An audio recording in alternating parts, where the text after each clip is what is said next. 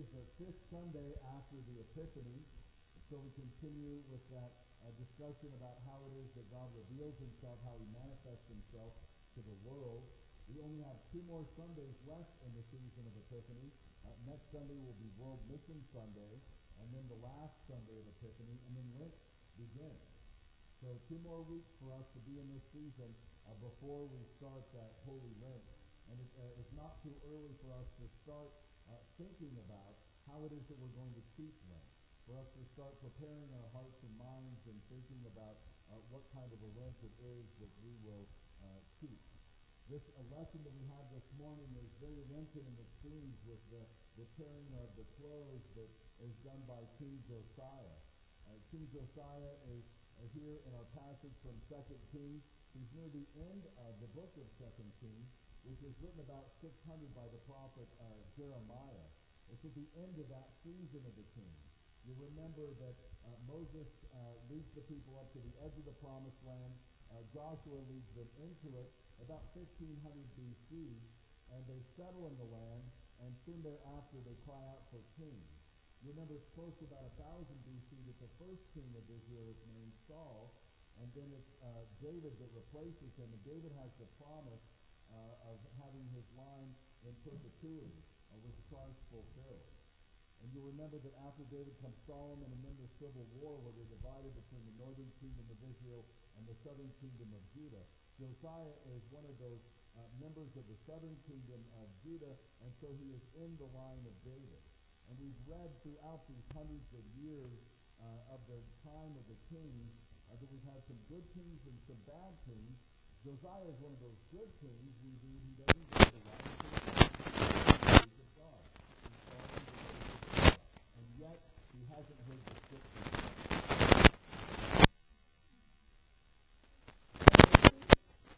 Incredible, isn't it? They had so abandoned the worship of God that the temple itself is falling into disrepair.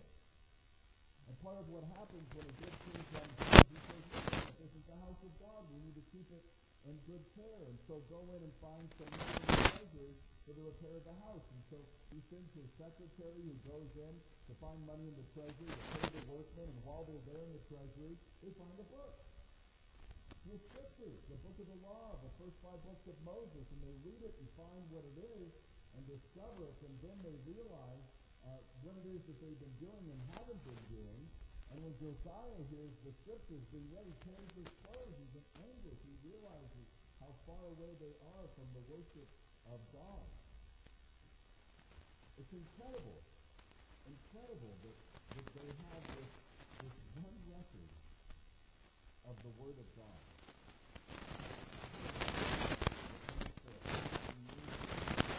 On this one book of the Scriptures. And Josiah's response is a right one. Josiah's response is to repent.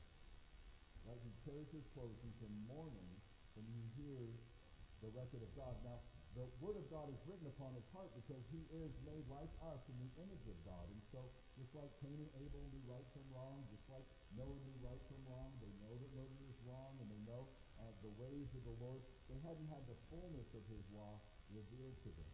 And so they continue to repent when they hear his read.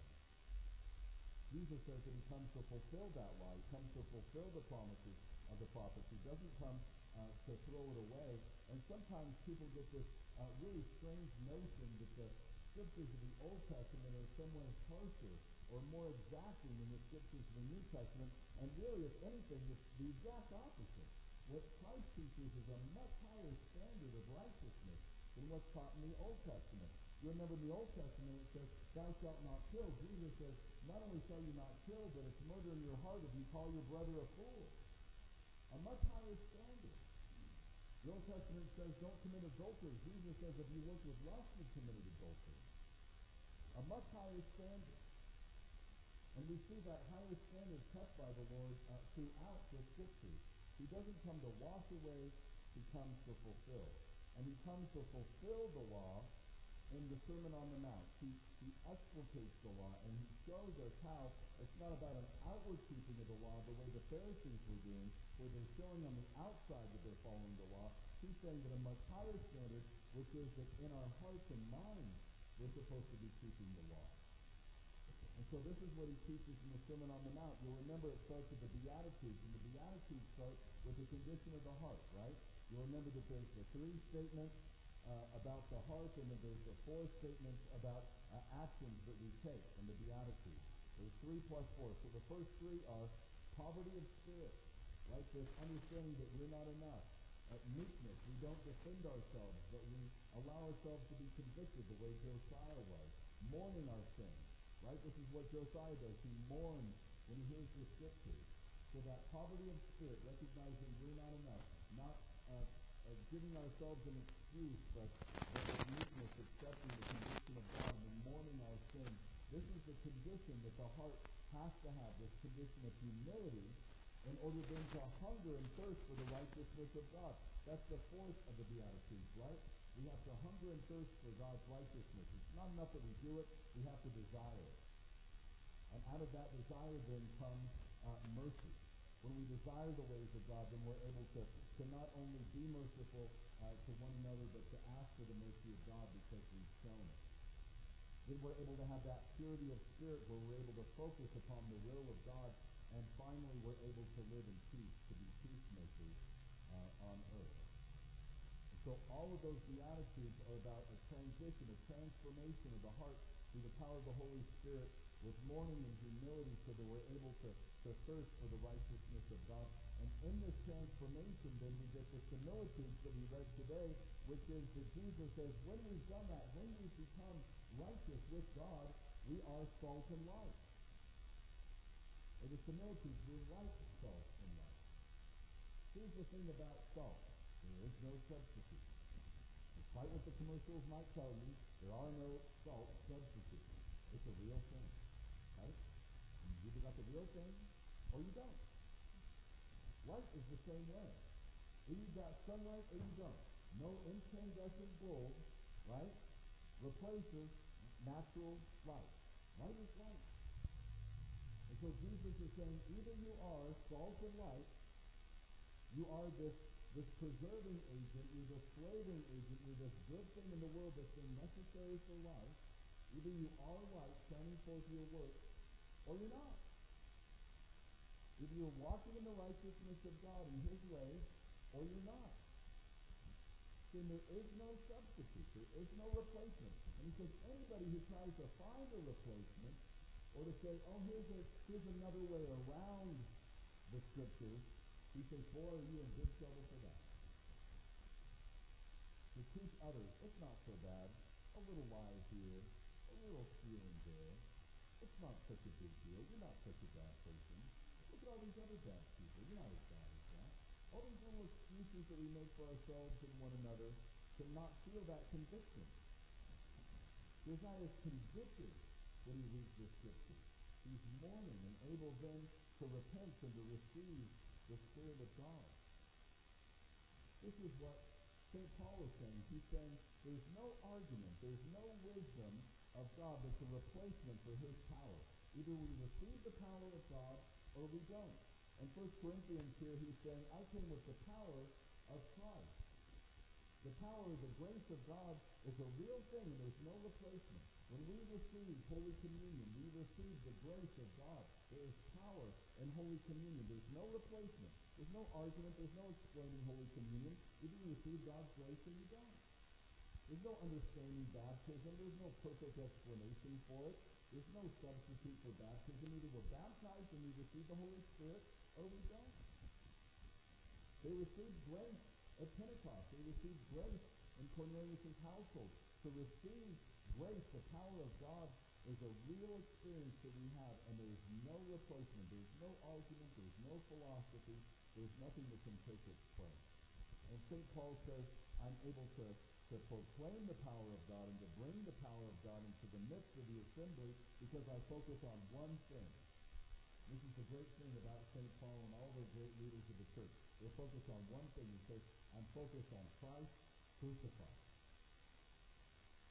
There's no way to understand Christ crucified or what that means without the Beatitudes, without that understanding of meekness and mourning. If we don't understand how God humbled himself we won't understand how to humble ourselves. If we don't understand that love is about laying down one's life, if we think love is about any of these little trite and trivial things that they try to sell us on Valentine's Day, we're going to miss true love. Love is about sacrifice. It's about giving up what I want for the one that I love. And that's our love for God, when we're willing to lay down everything that we had thought that we had and to rip our clothes and to say, Lord, I only need you. Desire has peace. It is the priest's job. They were supposed to be going to the temple. They were supposed to be bringing out the scriptures. That wasn't his job. He could have very easily said, oh, Lord, how was I supposed to know? I didn't even know that they were there. We have no excuse. There's enough Bibles in our library here to give every member of you two. You've all got Bibles at home. If you don't have one at home, please take one before you go. You have no excuse. We all have to be dedicated to the daily reading of Scripture. There is no substitute.